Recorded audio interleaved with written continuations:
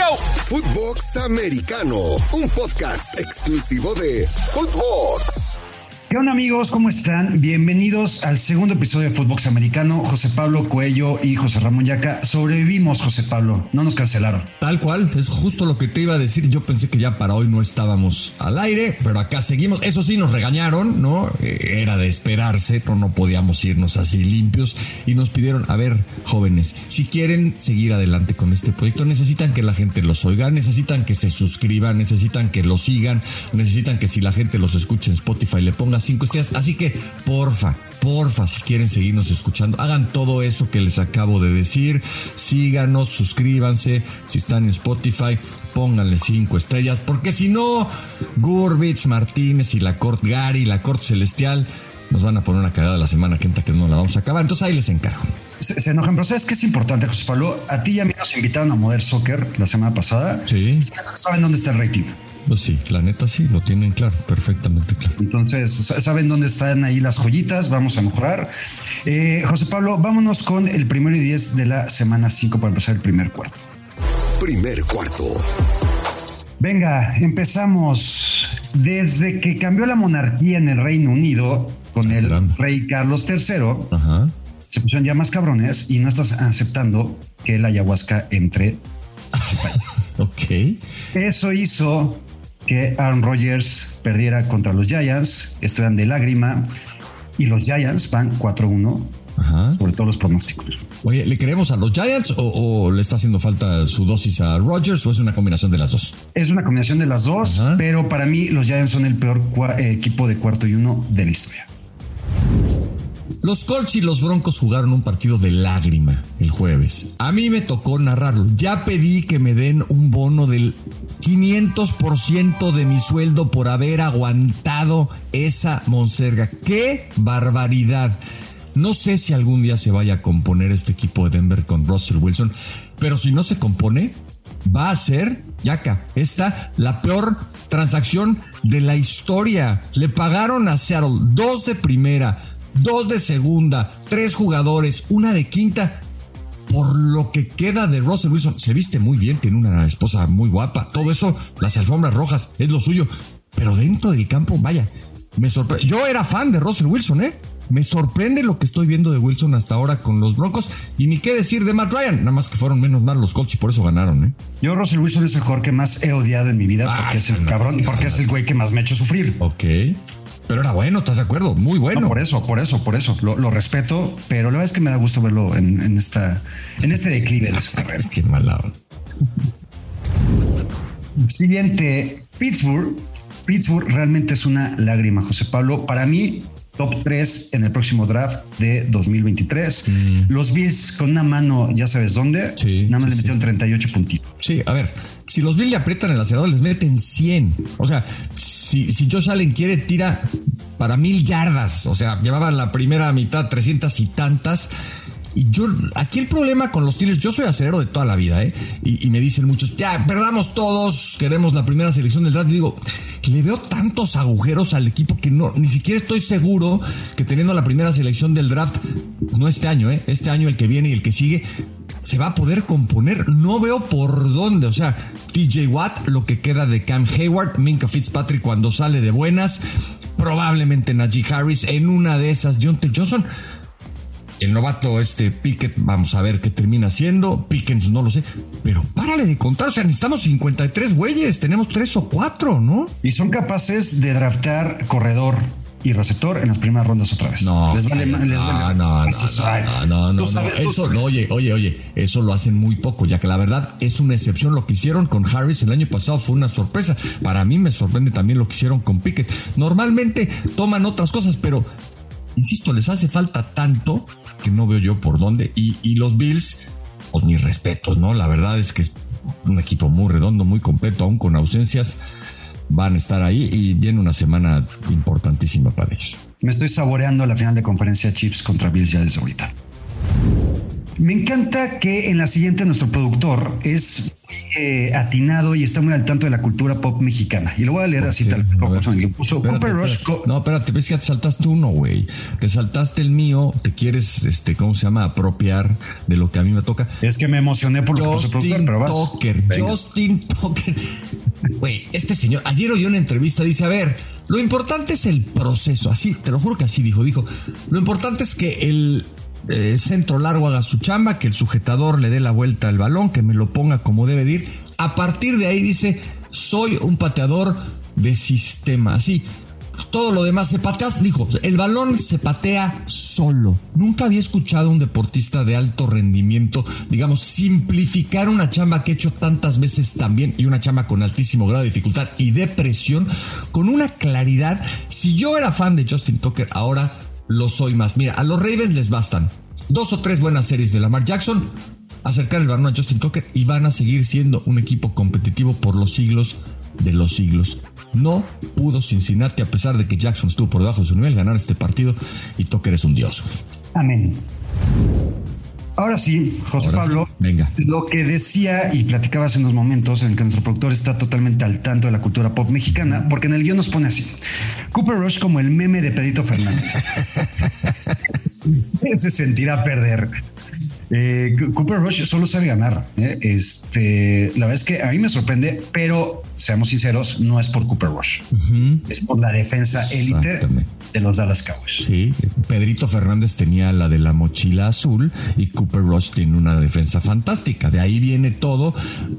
Aquí la gran interrogante es qué tan seria va a ser la lesión de Micah Parsons. Jugó lesionado y aún así les pasó por encima. Los dineros de los Rams los hizo ver terriblemente mal, y él dijo, yo mientras pueda caminar voy a estar ahí.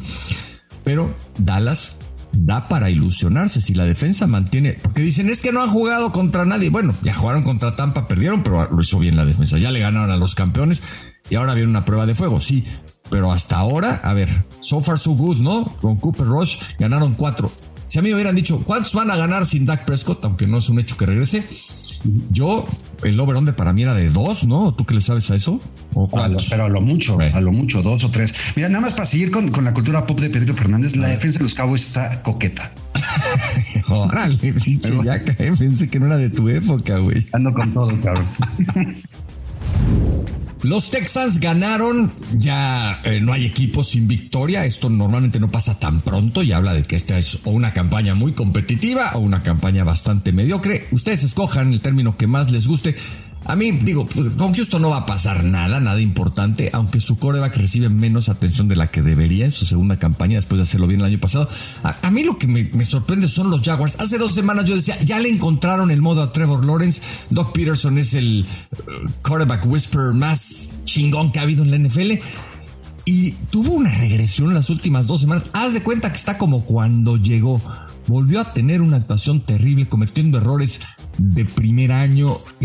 Me da una pena esta franquicia de Jacksonville. Yo creo que el señor Khan, en cuanto pueda, va a irse a Londres, va a conseguirse eso, no sé, pero qué mal le ha ido en los últimos años con todas las decisiones, y ahora ojalá que Lawrence se componga porque fue su primera selección. No podemos confiar en nadie de esa división, y en quien sí podemos confiar, José Pablo, es en Kirk Cousins mientras no esté en primetime. Van contra los Bears. Los Bears medio le empezaron a armar de pedo y se quisieron acercar, y al final un receptor ahí medio desconocido que por lo menos yo no conocía soltó el balón al final, pero los Kirk Cousins son de verdad, güey. Pero no, los Vikings. No soltó el balón. ¿Viste cómo se lo arrancó el defensivo? Se lo arrancó. Pues, es un error del receptor, pero como dicen mis colegas gringos, ¿no? Heads up play del cuate que va, se le mete por atrás y no va ni a taclearlo. Va, pum, le roba el balón así, ni se dio cuenta. Le robaron la cartera sin que como si fuera en la estación Pino Suárez del metro a las 8 de la mañana, güey. No se dio cuenta y... Bueno, esta es una nota importante. A muchos les podrá dar risa. ¿Sabes cuántos partidos de primetime le quedan a los Vikings de aquí al final de la temporada? Échale. 1, güey. 1. Van a ganar todos menos 1. Pueden ganar todos menos 1. O sea, equipo de playoffs. Ojo con los Vikings, porque aparte ya le ganaron a Green Bay. O sea, le sacan juego y medio a los Packers en la división. Para los que nos estén escuchando en la estación Pino Suárez, aguas, volteen para la derecha y para la izquierda, porque ya José Pablo ya dio aviso que está peligrosón por ahí. Bueno, los Dolphins necesitan una limpia. Ya no sé si esto de Tua provoca que ahora al primer rasguño a todos los manden al protocolo de conmociones. Yo debo confesar que prefiero equivocarme siendo muy precavido que equivocarme valiéndome madres el protocolo, como ha sucedido muchas otras veces. Pero Tua afuera.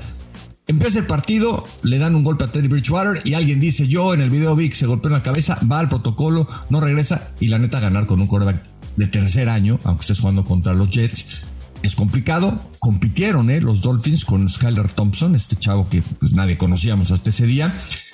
Hay que decir, sin embargo, que los Jets, bien ya acá, o sea, Pittsburgh les tendría que haber ganado, Wilson le dio vuelta, pero me gustan los Jets. ¿Te acuerdas lo bien que hablamos de Nueva York después del draft? Claro. Pues ahí están los novatos haciéndolo muy bien. Garrett Wilson es un gran receptor.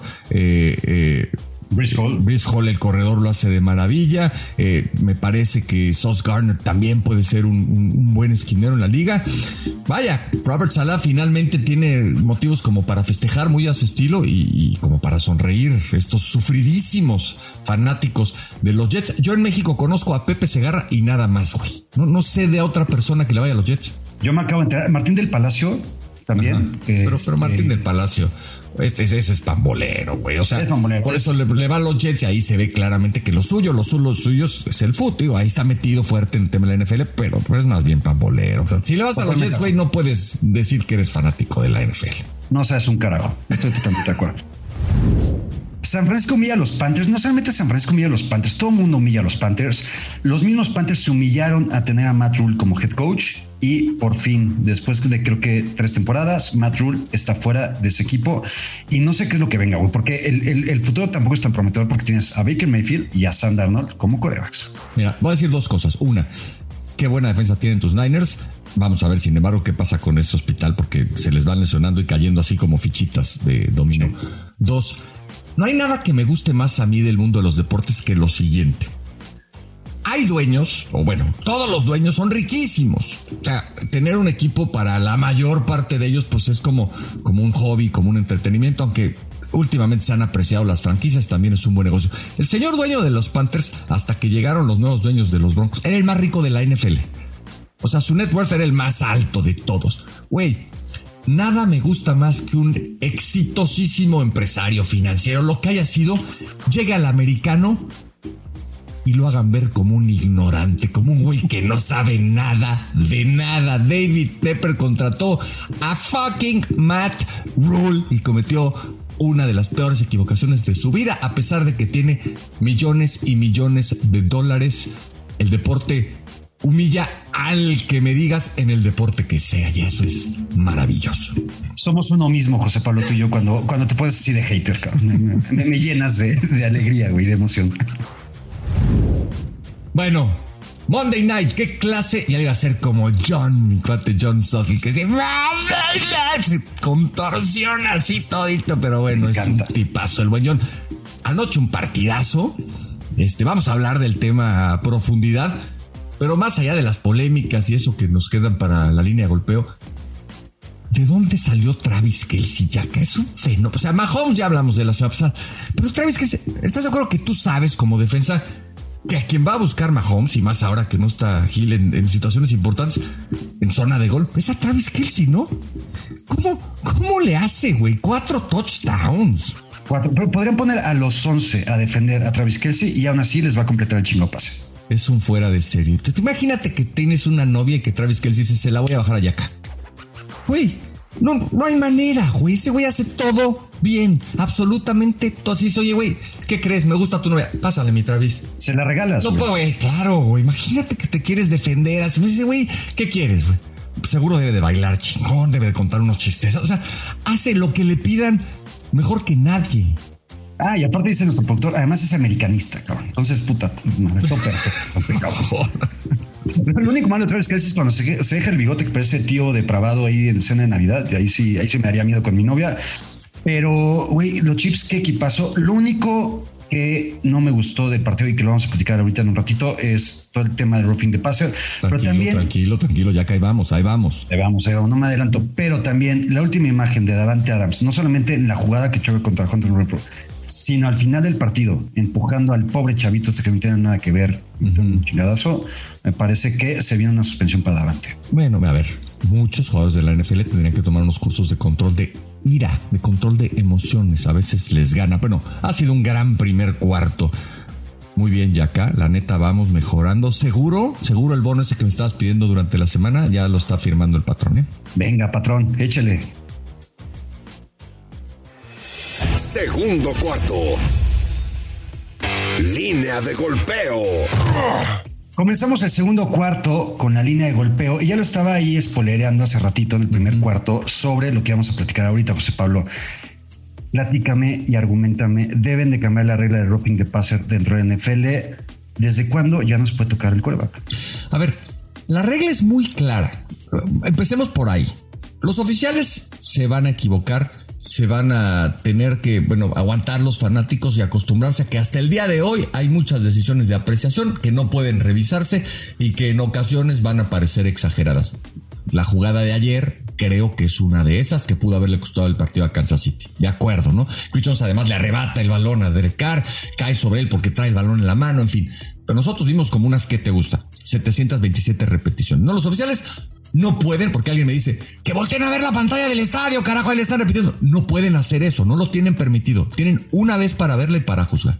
Y la regla es muy clara, y la regla tiene oraciones y términos que yo ni entiendo, en donde te habla de que no puedes golpear al mariscal de campo y no puedes estarlo abrazando cuando caer con tu peso sobre él, porque así es como le fracturas la clavícula, etcétera, etcétera. Entonces, ellos están interpretando la regla. Si los dueños creen que hoy se está exagerando, pues es muy fácil, ya que tienen dos caminos. O modifican la regla otra vez y dicen, no, pues la verdad es que sí puedes caer sobre el quarterback en esta y en esta y en esta otra circunstancia, porque hasta ahora pues no le hacen excepciones y hay que leerla, y eso dice, oye, tienes que hacer un esfuerzo por no caer sobre el quarterback, meter tus brazos para caer y detenerte y no ponerle todo el peso encima. Y la otra solución, solamente puedes cambiar esto si le das a los oficiales la oportunidad de revisar estas jugadas, que Nueva York determine si se equivocaron o no, y punto. Hasta el día de hoy no hay forma de que los oficiales se echen para atrás. Y ojo, son jugadas de apreciación. ¿Exageraron en la de anoche? Sí. ¿Exageraron en la de Brady contra Atlanta? Creo que también.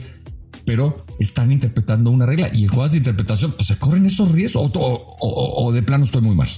Estoy sintiendo un cierto tono de defensa hacia los oficiales del NFL de tu parte, pues y sí, me dueles, José Pablo, me dueles. ¿Qué, güey? Porque, a ver, ¿tú crees que es muy fácil? No, a ver, no, te escucho. Y por eso no estoy ahí, ¿no? Yo tengo diferentes temas. Entiendo que es algo de apreciación y que tienen segundos para tomar decisiones, pero cabrón, también hay sentido común, güey. Están perjudicando no solamente al juego, sino también a los equipos. Los Falcons contra los Bucs, en esa jugada de Tom Brady, habían parado ya la ofensiva de los Bucs y tenían para poder ganar el partido los Falcons, güey. Hubo otra jugada, porque nadie vio ese partido porque nos valió un carajo, pero en los Lions contra los Pats, otro roughing de passer a Jared Goff, ridículo, güey, que apenas lo tocó, güey.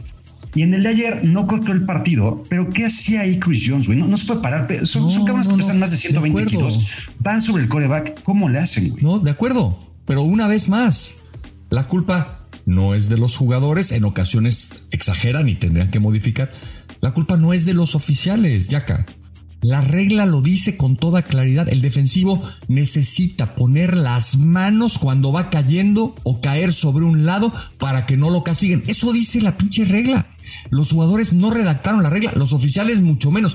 Hay un comité de competición que se reúne, al que se le proponen cambios y modificaciones todos los años, y siempre le están moviendo y cambiando y buscando hacerlo mejor. Que le entren por ahí. Mientras eso no pase, pues aguantémonos las ganas de matar a los señores oficiales que tienen que decidir. Bueno, aparte tienen que estar viendo otras, o sea, todos los 8 holdings que hay en cada jugada, ¿no? Los tienen que estar revisando y viendo cuál marcan y cuál no, porque hay holdings siempre. Y aparte tienen que estar checando esos detalles en una fracción de segundos. Estos güeyes vienen, como tú dices, ¿no? A 200 kilómetros por hora y tienen que juzgarla a primera instancia. O les das más armas, o les das más alternativas, o determinas que la mejor forma de hacer el partido, digamos, justo y emocionante es no moverle. Yo, no le voy a los Chiefs y ayer hubiera estado como... ¿Qué tal los fanáticos? Le abucharon como, ¿qué será? Sí. Unos 25 minutos continuos. Mis respetos para esa fanática. Pero no es culpa de los oficiales, Jack. O sea, los oficiales no son perfectos ni van a serlo nunca. Entonces, ayúdalos un poco. Y ya di yo algunas alternativas. No es que los quiera defender por sistema, pero a veces creo que la gente simplemente no tiene claro que no hay muchas formas de componer las cosas. Ayer cuando se da esta decisión ya no había para atrás. ¿Tienes primos, hermanos o algo así que sean oficiales? No, güey. Pero ¿estás de acuerdo que una de las mejores maneras de preservar el juego es que el quarterback titular esté en el partido? O sea, 100% de acuerdo. Imagínate a los Raiders sin Derek Carr. Imagínate a los Chiefs sin Pat Mahomes. Imagínate a los Bucks sin Tom Brady. O sea, ahí te va, ¿eh? No nada más los dejamos de ver. No nada más dejan de ser competitivos. Güey, baja el valor de una franquicia si se te lesiona un tipo de estos, ¿eh? Entonces, pues al final no está tan mal que los cuide, Yaka. Estoy de acuerdo contigo. Y para cerrar aquí la línea de golpeo, lo que me conflictó aparte es que yo, por ejemplo, como aficionado de la NFL y a mi equipo, los 49ers, yo ya no me siento con la libertad de celebrar un sack porque me da miedo que le vayan a aventar un pañuelo, güey. Sí, de acuerdo. ¿No? Y de una anotación lo mismo y tal. ¿Qué te digo? La vida, Yaka, la vida no es justa. Qué gran mensaje para cerrar la línea de golpeo. Nos dimos más madrazos aquí que lo que permiten los oficiales en la NFL a los quarterbacks. Vámonos al halftime. Halftime Show. Estamos ya en el halftime, relajándonos porque es el show de José Ramón Yaka. Para eso lo trajimos y aquí está para ilustrarnos. Primero dime, ¿qué hay que ver? Si es que algo hay que ver. Yo ahí voy a estar chameando, ni modo. En el Bears contra Commanders de este jueves con el que arranca la semana 6. Para los que les gusta cascarle, Yaka. Te tengo dos malas noticias, José Pablo. La primera es, tanta mierda me tiraste en mi halftime de la semana pasada, que no cumplí con las expectativas. Ajá. Y tienes razón, no cumplí con las expectativas porque la apuesta que promoví no jaló. No, estaba difícil pensar que iba a haber un partido así. Ahora totalmente sí que... de acuerdo. Pero la segunda mala noticia que te tengo es que el jueves que te toque narrar va a ser un peor partido. No, está imposible. No hay manera. Bears Commanders, no estoy tan seguro. Bueno, a ver, me quiero gastar una lanita. ¿Qué hago, güey? ¿Qué te gusta? ¿Qué le ves a este duelo? Ahora sí saca la lana, porque en esta no va a fallar, José Pablo. Ahí te va. El total de puntos es de 38. Ajá. Aunque sean dos ofensivas patéticas, sobre todo la de los Bears, yo no veo forma en que no hagan menos de 38 puntos. O sea, van a ser más de 38. O sea, altas. Ahora. Vamos con las altas. Okay. De calle. Sobre todo porque confío más en la ofensiva de los Commanders. Yeah. Carson Wentz, aunque está de salida, creo que es mejor quarterback que Justin Fields. De plano. Güey, no. Justin Fields es el peor quarterback. Güey, ¿quién? No. Justin Fields es el peor quarterback del NFL. No, güey. Wentz es mucho peor que Justin Fields. O sea, a ver, si yo te dijera mañana, tienes o a Wentz o a Fields para empezar tu franquicia, neta, escoges a Carson Wentz. Sí. Neta, Yaka, güey, quítate la venda de los ojos, carnal. No puede ser, güey. Justin Fields tiene 1000 cosas mejores que este, güey. No. Carson Wentz, o sea, aparte se le echó a perder la mente. Ya no confía. Bueno, ya tiene problemas hasta de disfunción eréctil, te lo puedo garantizar. No sé. Okay, tú sabes, te habrán contado seguramente. Y hay que aprovechar que los Commanders son el underdog. Okay. Están con un +1. Entonces vamos, Commanders. Uh-huh. No lo voy a fallar. Ok, Commanders altas. Para el Fantasy ya empieza a ponerse divertido, ¿no? Para el Fantasy vamos a entrar a semana 6 y se empieza a poner divertido justamente como dices. Y hay opciones de waivers interesantes. A ver. De quarterbacks. Matthew Stafford, aunque es una lágrima de quarterback y fomblea y interceptan 4 o 5 veces por partido. Creo que tiene un matchup interesante. Creo que lo podemos poner como un buen streamer. Geno Smith, que es élite. Sí. Cuando... ¿Cómo le va a ir sin Penny, que está fuera todo el año, Geno Smith? ¿No crees que eso le afecte? No, porque justamente otra de las opciones de waivers interesantes es Kenneth Walker. Creo que el novato puede suplir bien a Rashad Penny. Otro waiver interesante en running backs y de ese mismo partido de Seattle contra Arizona, y no Benjamin, Conner y Williams están lesionados, entonces creo que puede ser una opción interesante. De wide receivers, Tyler Boyd, si mi T. Higgins de toda la vida se pierde un partido, creo que Tyler Boyd es interesante. Ok. Y nunca pensé decir esto, pero un wide receiver de los Giants va a ser buena opción en waivers. Darius Slayton, no hay nadie más en ese chingo de equipo. Pues nada más le tiran. El otro día leía así: corre con Saquon Barkley, tírale un pase a Saquon Barkley y despeja, ¿no? Cuando los Giants no movían el balón contra Green Bay. Exacto. Y sí, de pronto se vuelve unidimensional la ofensiva. Entonces, ¿cómo dices que se llama ese güey de los Giants? Darius Slayton. Ok, perfecto. Y ahora, dime. Tight end. Ajá. El hombre que hace todo. Es un chingón para todo. Taysom Hill. Ok. Base de anotación. ¿Todas las ligas lo aceptan como tight end? Como tight end, okay. Exactamente. Trae la designación de tight end, cosa que no es justa. Pues no. Pues te juega de quarterback, corre el balón, tal. Pues es, para el año que entra, ¿cómo no se me ocurrió a tiempo? Pues es un buen pick, ¿no? Una opción súper interesante. Y nada más para la gente que esté al tanto, descansan los Lions, los Texans, los Raiders y los Titans. Ok. Por eso te decía, empieza a ponerse divertido porque te empieza a quedar sin opciones, tienes que tomar decisiones difíciles. Exactamente, hay que ser management ya. Bueno, mucho mejor tu halftime ya acá. La verdad, del 0 al 10 te pongo un 6.5, vas avanzando. Tienes tiempo, muchas semanas más para seguir perfeccionando. Vamos al tercer cuarto. Tercer cuarto. Arranca el tercer cuarto y son las 3 del tercer cuarto, las que aquí tenemos listos. Lo de Antonio Brown no tiene madre. No sé qué opines tú. ¿Se burla? Ya no se está burlando de Tom Brady, ya se está burlando de Brady, de Bunchen, de la familia. ¿Quién le hizo tanto daño a Antonio Brown, Chaca? Por favor, explícame qué tiene este señor en la cabeza. Está enfermo. Literalmente, literalmente hay que confirmar y hay que tener hasta lástima por él, porque está enfermo. Después de ese ultramadrazo que le metió Burfict hace algunos años, desde ahí perdió la cabeza. Y no solamente es la burla a Brady, lo que hizo en Dubai. Mira, a ver, ojalá fuera un golpe. O sea, es la acumulación de golpes, lo hemos hablado acá. Ojalá que la NFL se preocupara más por ayudar a este tipo de gente.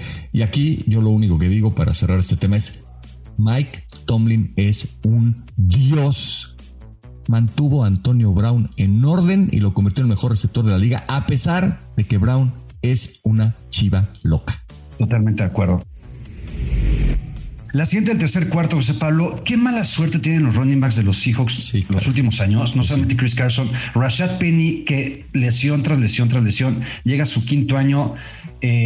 Cuando parecía que ya estaba por resurgir y por establecerse como running back de la NFL, se vuelve a lesionar y está fuera toda la temporada. Entonces, a mí me preocupa Geno Smith porque es un tipo con una historia, la verdad, admirable, porque fue, centro de las burlas durante mucho tiempo. Le tocó ir a un mercado en Nueva York que es despiadado con sus deportistas cuando las cosas no salen, y se está reinventando y tiene unos números. A ver, el mejor quarterback calificado de Pro Football Focus después de 5 semanas es Geno Smith. Yo no sé si el ataque terrestre empieza a flaquear.